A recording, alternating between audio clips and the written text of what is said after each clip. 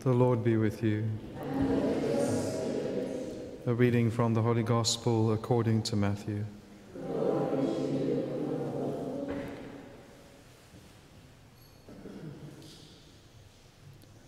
Jesus said to his apostles, "Preach as you go, saying, 'The kingdom of heaven is at hand.' Heal the sick, raise the dead, cleanse lepers, cast out demons.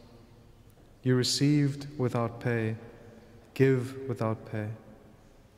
Take no gold, nor silver, nor copper in your belts, no bag for your journey, nor 2 tunics, nor sandals, nor a staff. For the laborer deserves his food. And whatever town or village you enter, find out who is worthy in it, and stay with him until you depart. As you enter the house, salute it. And if the house is worthy, let your peace come upon it. But if it is not worthy, let your peace return to you. And if anyone will not receive you or listen to your words, shake off the dust from your feet as you leave that house or town. Truly I say to you, it shall be more tolerable on the day of judgment for the land of Sodom and Gomorrah than for that town." The Gospel of the Lord. Praise to you, Lord Jesus Christ.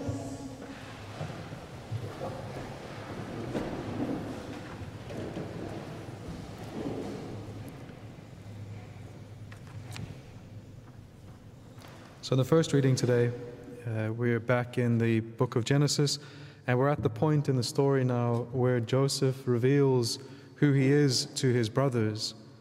They show contrition for what they have done to their brother, and he meets their contrition with the revelation of his love, a revelation of his forgiveness, a revelation of who he is, and also we know then from the providence of God, he will give from them from all the things that God has given him and has entrusted to him. He sees that through his suffering, it is by means of his suffering that he is now able to care for his brothers and provide for them. He sees how God's providence has worked even through his trials and his difficulties. And so in a very beautiful way, he represents Christ at multiple times during the life of Jesus. Most especially, I think, if you look at maybe the scene from the road to Emmaus in Luke's Gospel, where Jesus is walking with his disciples. They do not recognize him. They are responsible for having left him and abandoned him, the one whom they should have kept with themselves. They do not initially recognize him, but again, through a conversation with them, eventually they come to recognize Christ in the breaking of the bread, in the way in which he will provide for them. And so you see how Joseph represents Christ in the moments of the resurrection, how his brothers come to him, they don't recognize him, he reveals himself to them, and then he gives them bread from the storehouses and from the warehouses, who gives them food to sustain themselves. And so Joseph prefigures Christ in many ways, but I think also in his public ministry, in the way in which Christ comes out of his hidden life in Nazareth, and begins to proclaim to those around whom he has lived, begins to proclaim the same things that Joseph teaches to his brothers or reveals to his brothers. Jesus reveals who he is. He reveals his love. He reveals his forgiveness. He reveals a desire to provide for his apostles.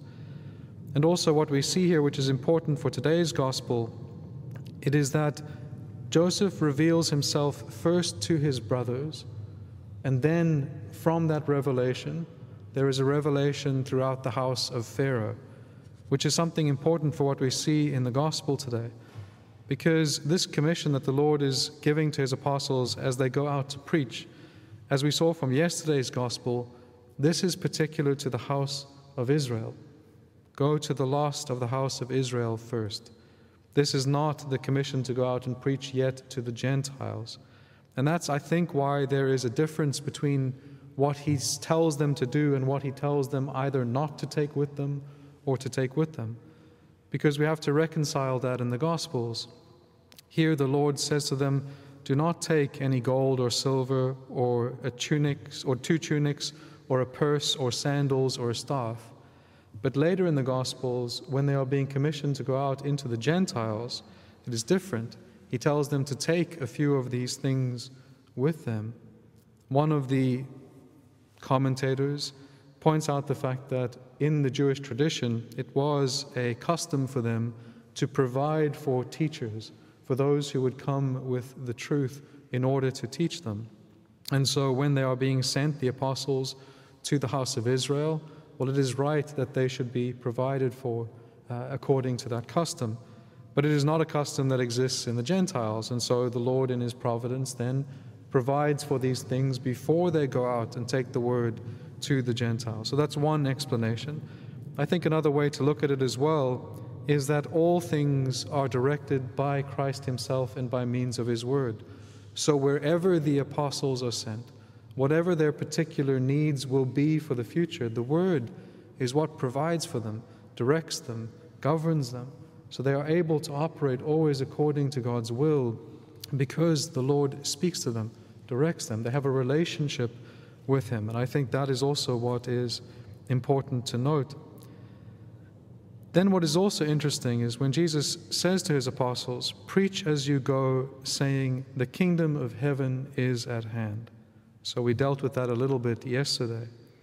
But according to what they preach, He tells them to do something similar to what He has done, which is not only preach the doctrine of the kingdom, but also work the miracles that are its proof, the proof of their authority to preach. Go out and work these same miracles. Heal the sick, raise the dead, cleanse lepers, cast out demons. And so these miracles are given to His apostles, the power to work these miracles. But these miracles also represent what the church will do in a spiritual sense. Now there is still gifts of healing and the casting out of demons and the healing of the sick. These miracles still happen within the church. But they point to the deeper spiritual healing that is worked by God through His grace in what the church is sent out to do. So St. Thomas Aquinas, he has a very beautiful commentary on this section of Matthew's Gospel.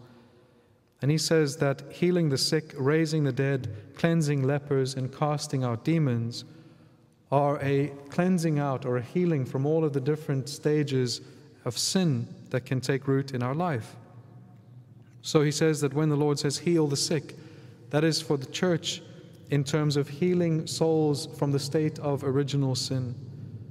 Original sin puts our souls in a state of sickness because we are inclined more to sin than we are to virtue. And so we need God's grace and His sacraments so that our interior is drawn more to things of God than it is to the things of the world. We need His grace in order to be able to do that, so that our souls can be healed by His grace, so that things that are spiritual have more appeal to us than things that are temporal and material. So there's a healing that the church gives us through the sacraments and through grace, and that is what healing the sick of soul means. But then he also says, raise the dead. So that is not just someone who is in a state of original sin, but also in a state of actual sin. When someone has sinned mortally, their soul truly dies. And the church has the grace and the sacraments from Christ to be able to restore souls from that point of death and restore them to life. We have all been restored to life by the sacraments of the church. Then he says, what does it mean then to cleanse lepers? He says, well, just as leprosy was infectious, so also our sin can be infectious. And so lepers are those whose sin has caused others to sin. Maybe our sin has inspired or has caused someone else to fall into the same sins. Think of sins like gossip or whatever. There's multiple types of sin that can be seen as a type of leprosy, things that become infectious. And so what, again, the Lord sends, He sends His grace through the church and through ministers and through the sacraments to bring an end to these things, to bring an end to a spiritual leprosy and to heal from spiritual leprosy.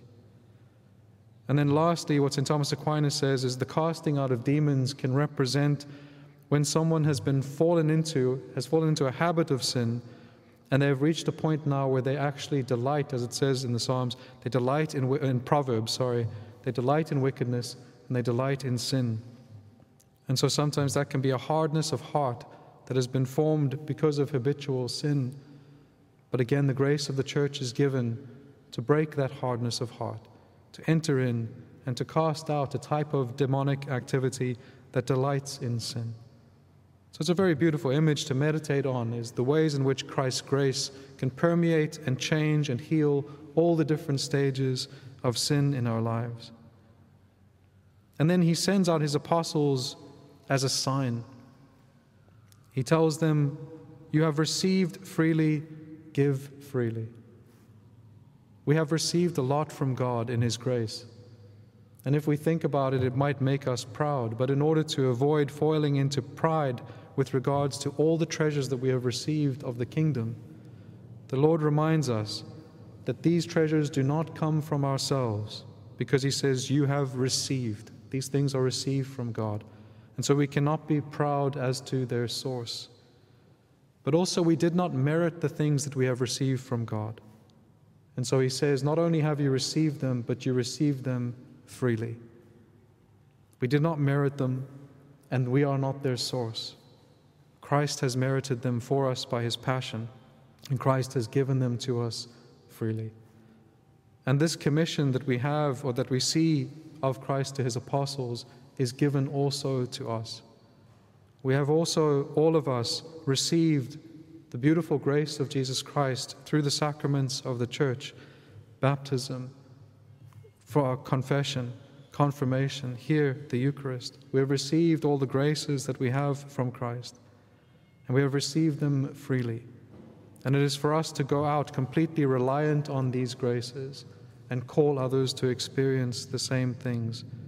The beauty of the fact that the kingdom of heaven is at hand and available to us through the church and through the sacraments. Amen.